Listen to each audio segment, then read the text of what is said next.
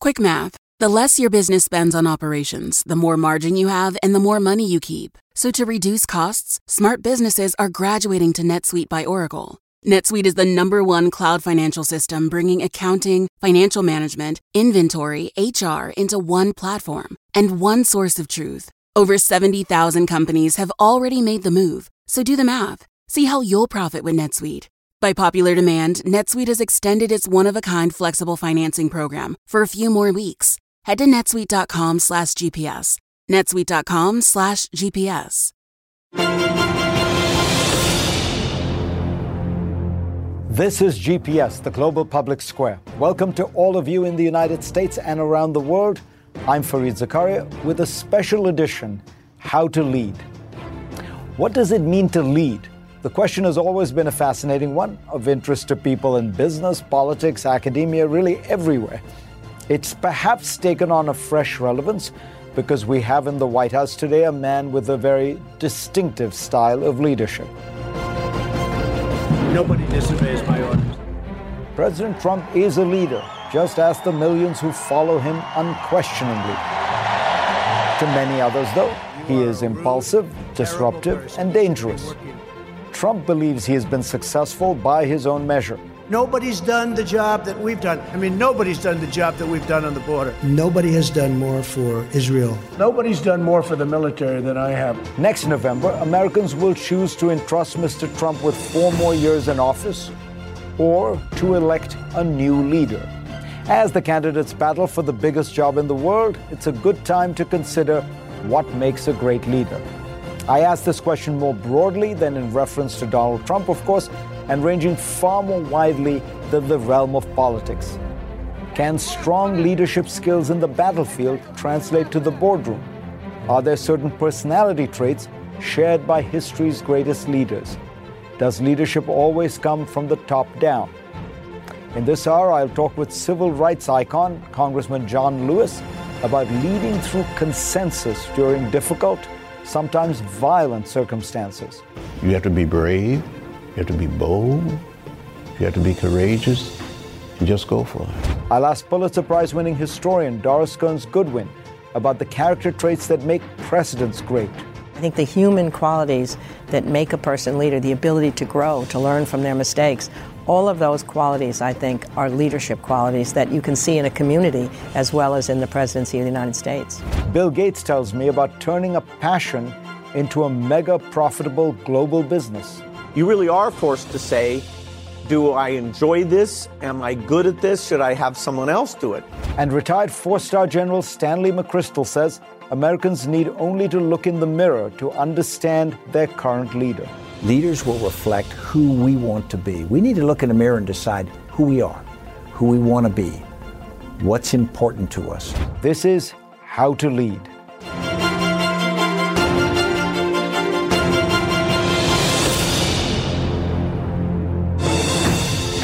Not many people can say they've danced with one president, deeply influenced others, and won a Pulitzer Prize.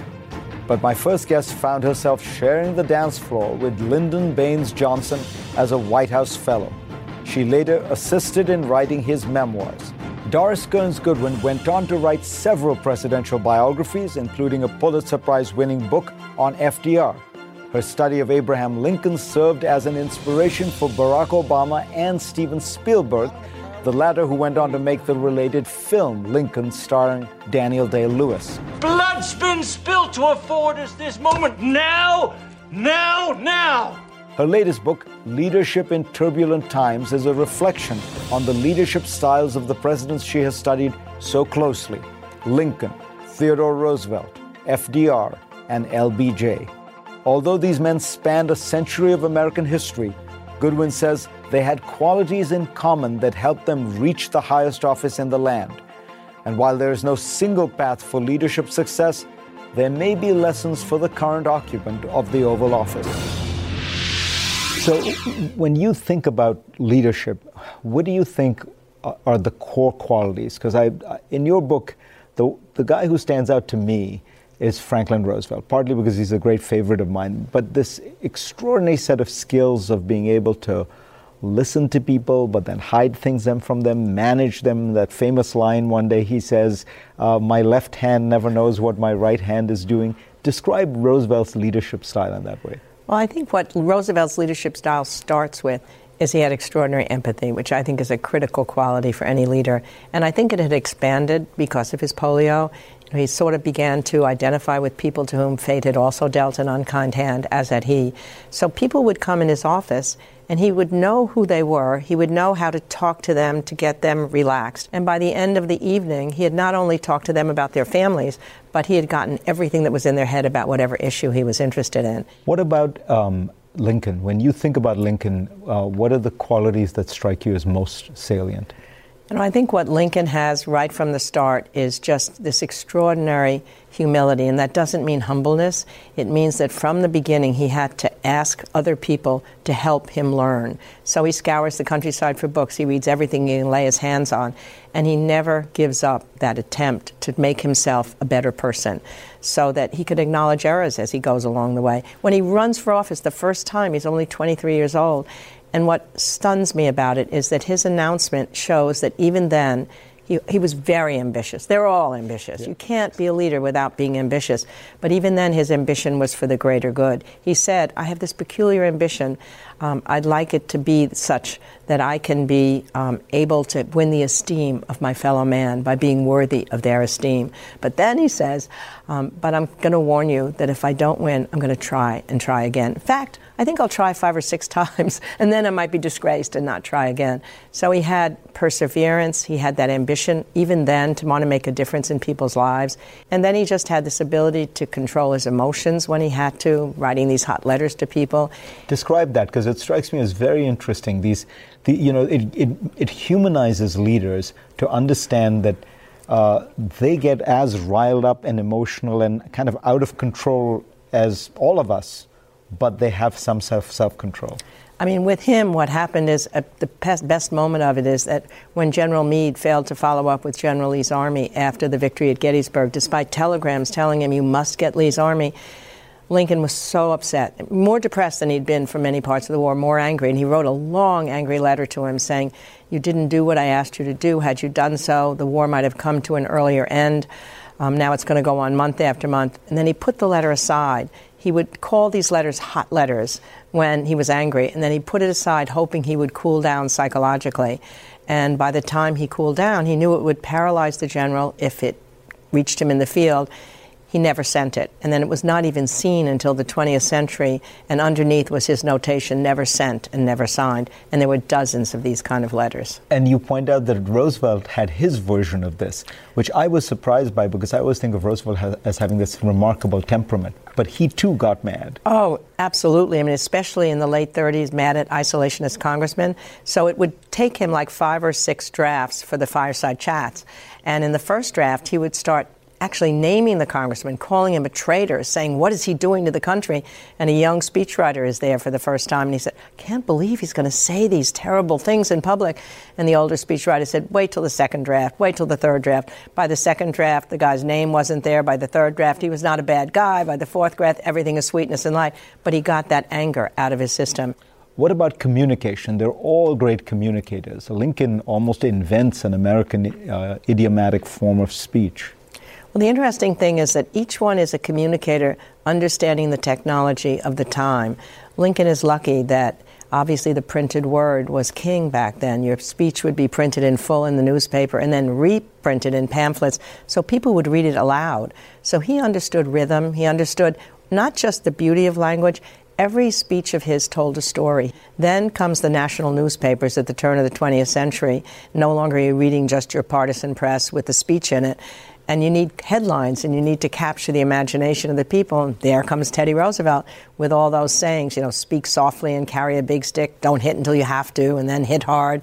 And then the age of radio is simultaneous with FDR, and he has that intimate conversational style of speaking. He used to imagine a person listening to him directly, not a mass of people, but each individual.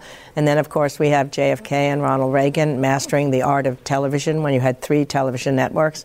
And then Donald Trump mastering social media. And Obama got into the internet before that. But each one, I think, has to figure out how to communicate with the technology of the time and how to reach people. But it's simplicity, it's directness, it's authenticity, and telling stories, I think.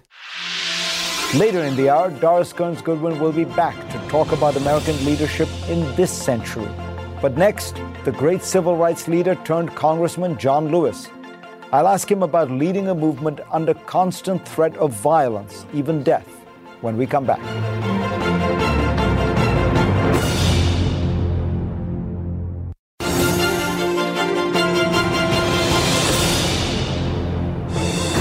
John Lewis was born in Alabama in 1940. The son of sharecroppers, he grew up to become a civil rights leader. He became chairman of the Student Nonviolent Coordinating Committee, a grassroots organization formed by young people and known for student sit-ins. He was the youngest keynote speaker at the 1963 March on Washington. But we will march with the spirit of love and with the spirit of dignity that we have shown here today. In 1986, he was elected to the House of Representatives. 32 years and 17 congressional terms later, he currently sits as the representative of Georgia's 5th District. In 2011, President Barack Obama awarded Mr. Lewis the Presidential Medal of Freedom. The president called him an American who knew that change could not wait for some other person or some other time, whose life is a lesson in the fierce urgency of now. I sat down with the congressman at his offices on Capitol Hill to discuss the lessons he had learned through a lifetime of leadership and activism. You grew up in modest means in the segregated South. At what point did you think you had to take some kind of leadership role in the movement in your life? When I was growing up as a poor child in rural Alabama, I had a lot of questions about what I saw that I didn't like. So I kept asking my mother, my father, my grandparents, and my great-grandparents, why this, why that? They would say, boy, that's the way it is. Don't get in the way. Don't get in trouble. At the age of 17, I met Rosa Parks. The next year, at the age of 18, I met Martin Luther King Jr. And I got involved. I was inspired. And I grew up and spoke up and spoke out. And somehow, in some way, the influence of Martin Luther King Jr., the influence of Gandhi, just reading about him, his teaching, kept saying to me, you have to be brave, you have to be bold, you have to be courageous, and just go for it. You were jailed 45 times. There's a time during the year of the Freedom Ride, you were beaten so badly you thought you were going to die. At a moment like that, honestly, do you get scared? Does your resolve become stronger? How do you feel? During the times when I was arrested and jailed, when I was beaten, left bloody, unconscious, I thought I saw death. I thought I was going to die. But I lost all sense of fear. I became convinced that it was something I had to do. I had to speak up. I had to be involved. I couldn't turn back. I had to keep going. How do you get other people to do this? So I understand, okay, maybe you had this fire, but now you're telling other people to do something that you know is going to get them arrested. It's going to probably make them lose their jobs. It's going to perhaps get them bloodied and beaten. Was that hard? It was hard. It was difficult. But people bought into the idea that we're in this thing together. And we cannot turn back. We cannot give up. There's this feeling on the part of all of us that if we don't do it, if we fail to act, who would do it? Who's going to act? Who's going to speak up? Who's going to speak out and get into what I call good trouble, necessary trouble? It was like a calling. It was like a mission. And there were some people that were willing and ready to go to jail over and over again, to risk their very lives for the cause. You also had to take on not just the segregated South's white establishment, but you had a different strategy than some parts of the black leadership. You talk about listening to Thurgood Marshall, the great civil rights lawyer, and feeling that you needed to take a different path. Was it hard to break with a legendary figure like Marshall? Well, I remember very, very well when we were released from prison during the Freedom Rides in 1961 and came back. There was a meeting in Nashville, Tennessee, where Thurgood Marshall said in so many words, you ought to need to continue to go and go to jail and get beaten, almost killed. And he said, we can file one case and go to the Supreme Court. And I said, Mr. Marshall, we just don't need one or two people getting arrested and going to jail. We have to create a mass movement. And he said, I understand. And that's what we did. Hundreds and thousands of us were willing to go to jail. More than 400 people got arrested during the Freedom Ride. It was sentenced to 66 days in a state penitentiary in Mississippi. But it led to the desegregation of public transportation all across the South. The way SNCC, your group, the Student Nonviolent Coordinating Committee, was structured in terms of leadership was quite different from when I look at the NAACP or Martin Luther King's Southern Christian Leadership Council, in that it was bottom up. And you write in your memoirs that you didn't trust leaders and you didn't want your organization to be top-down directed. But a lot of the success of the NAACP and of Martin Luther King's outfit was that they were very centralized, that they were, Martin Luther King ran the show. Why did you choose a very different model?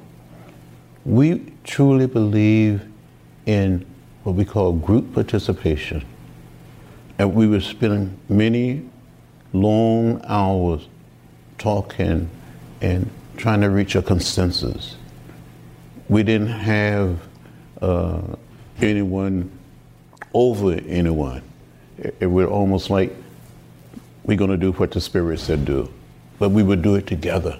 We would do it in an orderly, peaceful, nonviolent fashion. Do you think there's a leadership lesson there in terms of how to create consensus? Well, there is a leadership lesson that you have to get the great majority, and if necessary, all of the participants to be on one accord. People have to buy in, say, yes, I'm going to follow this. I'm going to be a part of this effort. It become like a family that we're going down this road and we're going to go together down this road. If one of us get arrested, we all will be arrested. Next on GPS, from Selma, Alabama to Charlottesville, Virginia. More than a half century after marching across the Edmund Pettus Bridge, John Lewis will give me his reaction to witnessing violence and hatred today. I really cried as I watched some of the scenes on television. John Lewis, when we come back.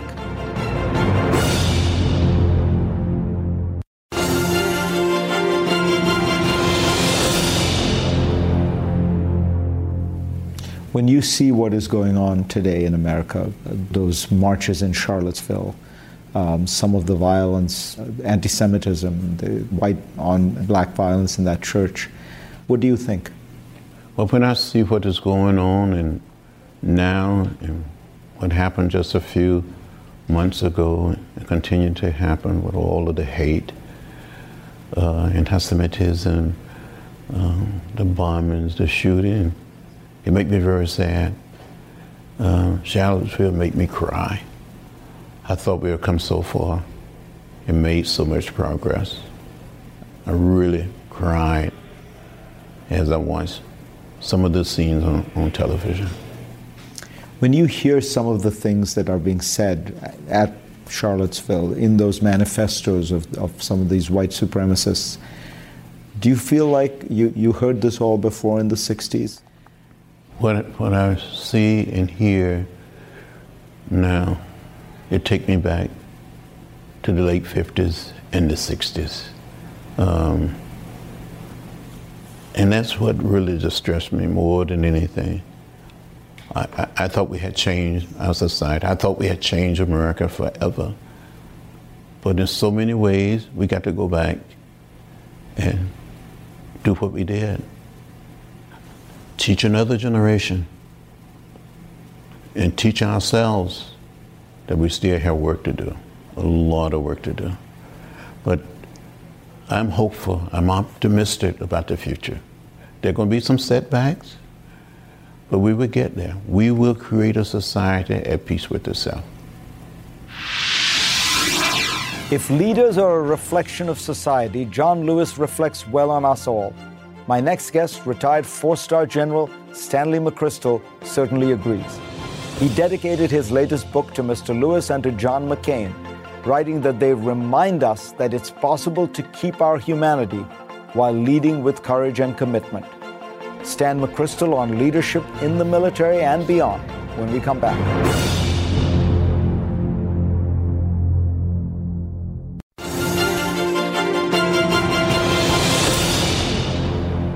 Retired 4-star General Stanley McChrystal was the leader of U.S. and international forces in Afghanistan. In his more than 30 years of service, he has led elite forces and faced formidable adversaries. He then went on to found a consulting firm called the McChrystal Group with the idea of translating lessons learned on the battlefield to the boardroom. He has also written a terrific book, Leaders, Myth and Reality. It profiles 13 diverse leaders from military general Robert E. Lee to business giant Walt Disney to Al-Qaeda jihadist Abu Musab al-Zarqawi and more. He drew on the book in his conversation with me. You engaged in a kind of leadership that is so alien to most people. That is, you were taking young people, small groups of young people in Iraq, and you were getting them to do two things. Kill other people, kill the bad guys, and risk their own life. Which is harder, to get people to risk their own life or to be systematically killing other human beings? Yeah. It's frighteningly easy to get people to kill other people. And yet when you ask them to risk their lives for a cause or for their comrades, you need to raise other ideas. You need to raise other principles. They have to believe first that the people that they are with worthy of their trust. They should believe that their cause is worthy of their accepting risk and maybe making the ultimate sacrifice. And then sometimes that gets personified in the leader. What you communicate to them, the kind of loyalty you show them is so important. And so you're really trying to get people to commit.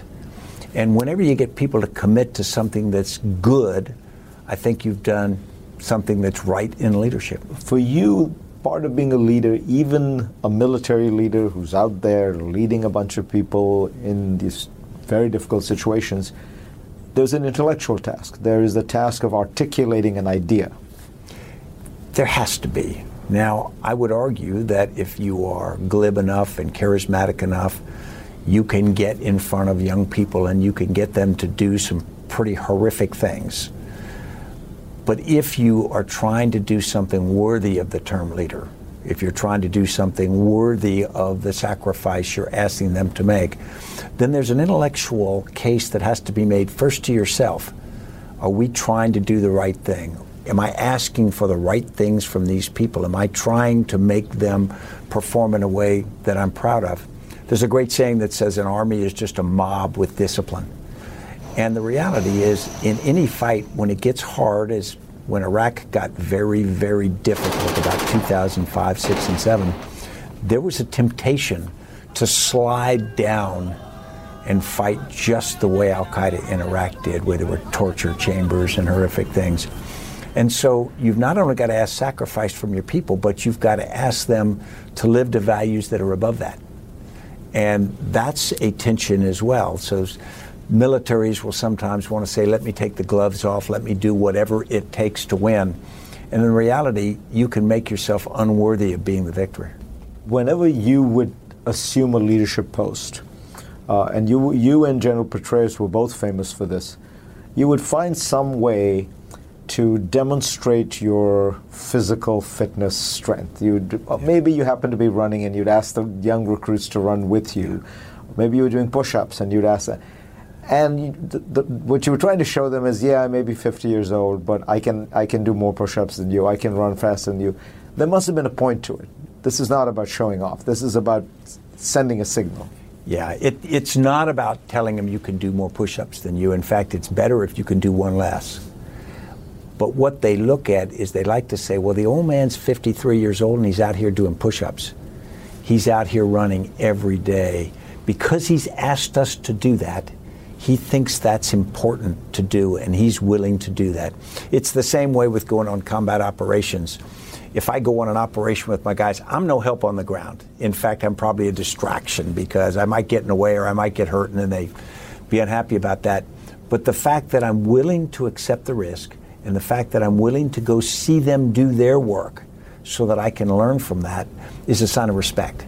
Do you think you teach a course on leadership at Yale? Is there one idea you want the kids to understand by the end of the course? Yeah, probably not one you can make simple, but I would say that leadership is about you and a relationship to people because you are leading if you are in a leadership role. The leader isn't a title, it isn't a paycheck, it isn't a parking place, it's not an honor. It's this responsibility. And it's that responsibility to all these differing people in whatever the context of the situation you're in. If the context isn't what you like, tough. As we say in the military, you have to fight the war you're in, not the one you wish you were in. If you're leading people, you have to lead the people that you are leading, not the people you wish you had. And you have to give them what they need, not what you think you want from them. How do you think Americans perceive leadership today? Because there is a widespread distrust of institutions, of authority, of elites. I think Americans are looking in the wrong place for leadership. I think we have to start by looking in the mirror. I think we need to understand that leaders aren't this unicorn that shows up suddenly and takes us somewhere. Leaders are people we empower, we follow, we vote for, whatever. And the reality is we have responsibility. Leaders ultimately will reflect the values we make them reflect. Leaders will reflect who we want to be. We need to look in the mirror and decide who we are, who we want to be, what's important to us. And if leaders take us in a direction we don't want to be, we need to understand that's our responsibility. It's not something that somebody's done to us. Next on this special edition of GPS, from college dropout to the world's richest man, Bill Gates grew Microsoft to the behemoth it has become today and learned some important leadership lessons along the way. I'll ask him about his famously demanding style when we come back.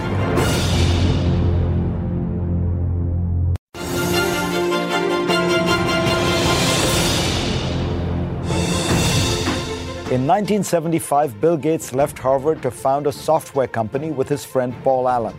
Within 25 years, the company, Microsoft of course, had grown from 3 employees to tens of thousands. Today it has roughly 140,000 employees around the world. How did a kid with a passion for computers grow an incredibly valuable empire, become a leader of thousands, and then go on to run a globe-spanning foundation? And what are the differences between running a business designed to make money and heading an organization designed to give it away? The Gates Foundation has given away roughly $45 billion and counting. I sat down with Gates at his private office near Seattle. When you started at Microsoft, you were so young. This was something that was just a passion. You once said to me, which I thought was a fascinating point, you never thought of yourself as an entrepreneur. If you hadn't been doing computers, it's not like you would have started a chain of restaurants. This was about computers and your passion. Did you ever think to yourself, this is the kind of manager I want to be? Yeah, over time, as you're writing less code and you're hiring people who write code, and then you're hiring people who manage people who write code, and you're explaining to the world why the magic of the personal computer and the magic of software can help them get things done, you really are forced to say, Do I enjoy this? Am I good at this? Should I have someone else do it? In most cases, the founder doesn't stick around for 25 years and end up managing 50,000 people. That's a fairly unusual case, but it's a nice case because you have a certain continuity. Nobody ever wondered, okay, who's in charge here? You know, Bill wrote this in a memo. I wonder what somebody else thinks. No, if I wrote it, then, hey, let's just go do it. You were famously a very demanding person who suffered fools not very gladly. You pushed people very hard. Do you think that was the best way to motivate people? Well, I think it's important to separate out. I didn't, other than a DOJ deposition I gave, no one ever said that when I went out and talked to the press or customers that I was, rude or abrupt or commanding or anything like that. Inside Microsoft, we had to some degree a self-selected set of people who, were mostly males, I'll admit. And yes, we were pretty tough on each other. And I think sometimes that went too far. It was very intense. We counted on each other to work very long hours. And I, always wanted to set the best example of that. I think that intensity, even though a little bit it went too far, was great for my 20s, 30s, 40s. And now, where I'm a bit more mellow and I'm not pushing quite as insanely, but I'm still clear about, hey, that toilet design's too expensive. It's a dead end. We're not going to put more money into that. It works for being the co-head of the foundation. Do you think there are leadership rules, principles? Because I sometimes wonder, if you were to ask somebody what's a good way to run a company, they would probably put down a list of 10 things, and Steve Jobs would have violated all 10 of those in the way he, or at least a vast majority of those in the way he ran Apple. And yet, it's the largest company in the world today. Is it just too specific or varied for there to be general lessons? Well, Steve, that's a good example of don't do this at home. That is, it's really easy to imitate the bad parts of Steve, of at times being an and it is, I have yet to meet any person who, in terms of picking talent, hyper-motivating that talent, and having a sense of design of, oh, this is good, this is not good. So he brought some incredibly positive things along with that toughness. And I always said that I was like a minor wizard because he would be casting spells and I would see people mesmerized. But because I'm a minor wizard, the spells don't work on me. I could not cast those spells. But I'd see them and I would say, hey, wait, don't. You're going to work even more than I would ask you to. This is crazy. Or like when he did the Next introduction, which is a computer that completely failed. It was such nonsense, and yet he mesmerized those people. Oh, yes, million by a million and black cube and all this stuff. And I was like, wait a minute, that spell should not work at all. It doesn't have any reality to it. So Steve is a very singular case where the company really was on a path to die, and it goes and becomes the most valuable company in the world with some products that are really quite amazing. That there aren't going to be many stories like that. Next on GPS, I return to my interview with the Pulitzer Prize-winning author Doris Kearns Goodwin. I'll ask the historian about today's leaders when we come back.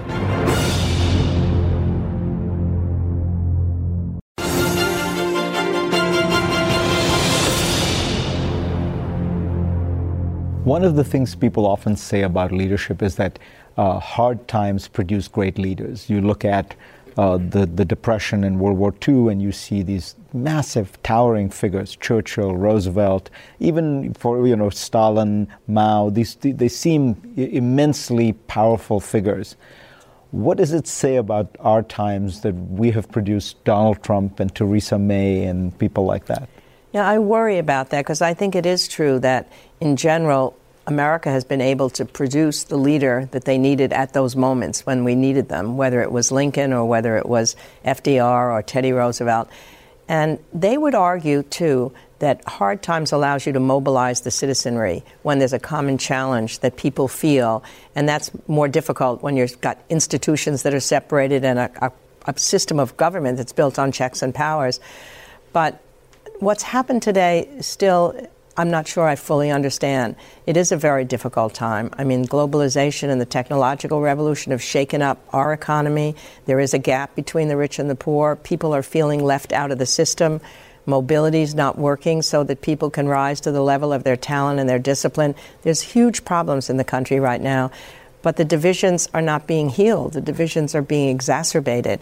And that's one of the first times, I think, that we've had a leader who has not tried to heal the divisions. I mean, maybe they were not successful in doing so, but is satisfied with the base that he has.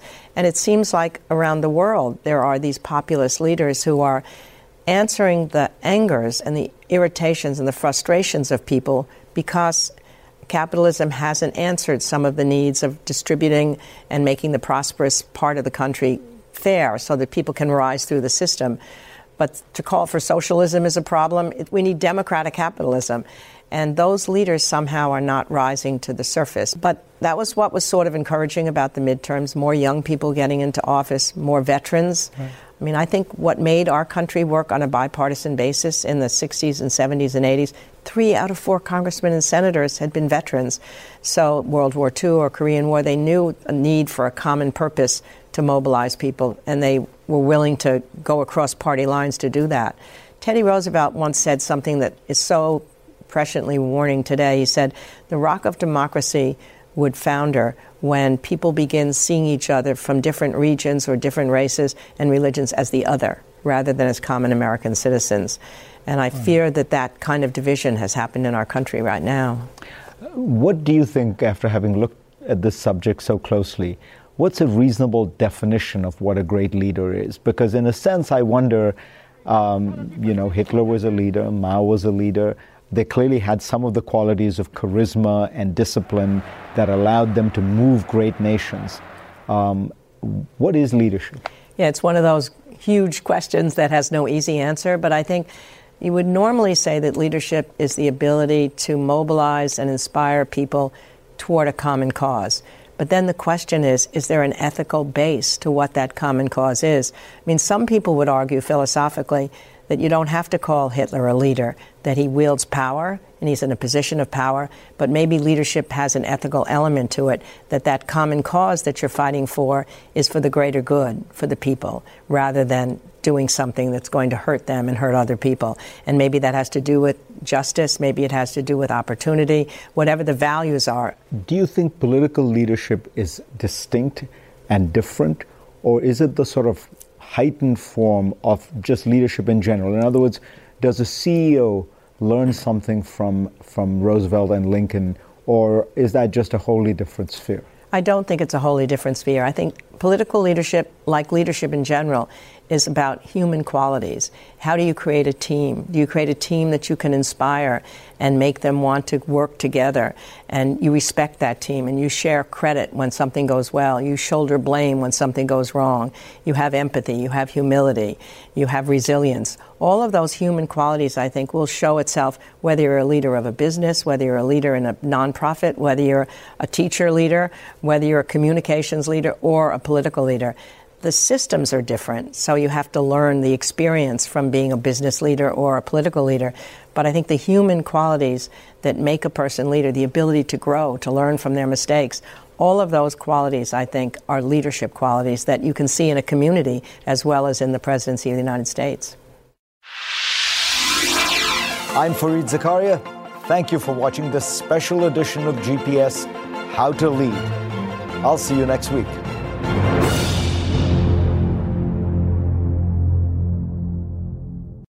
I'm Dr. Sanjay Gupta, host of the Chasing Life podcast. In honor of our 10th season, we want to hear from you. Leave us a message at 470-396-0832 and tell us how you chase life. It could be used on an upcoming episode.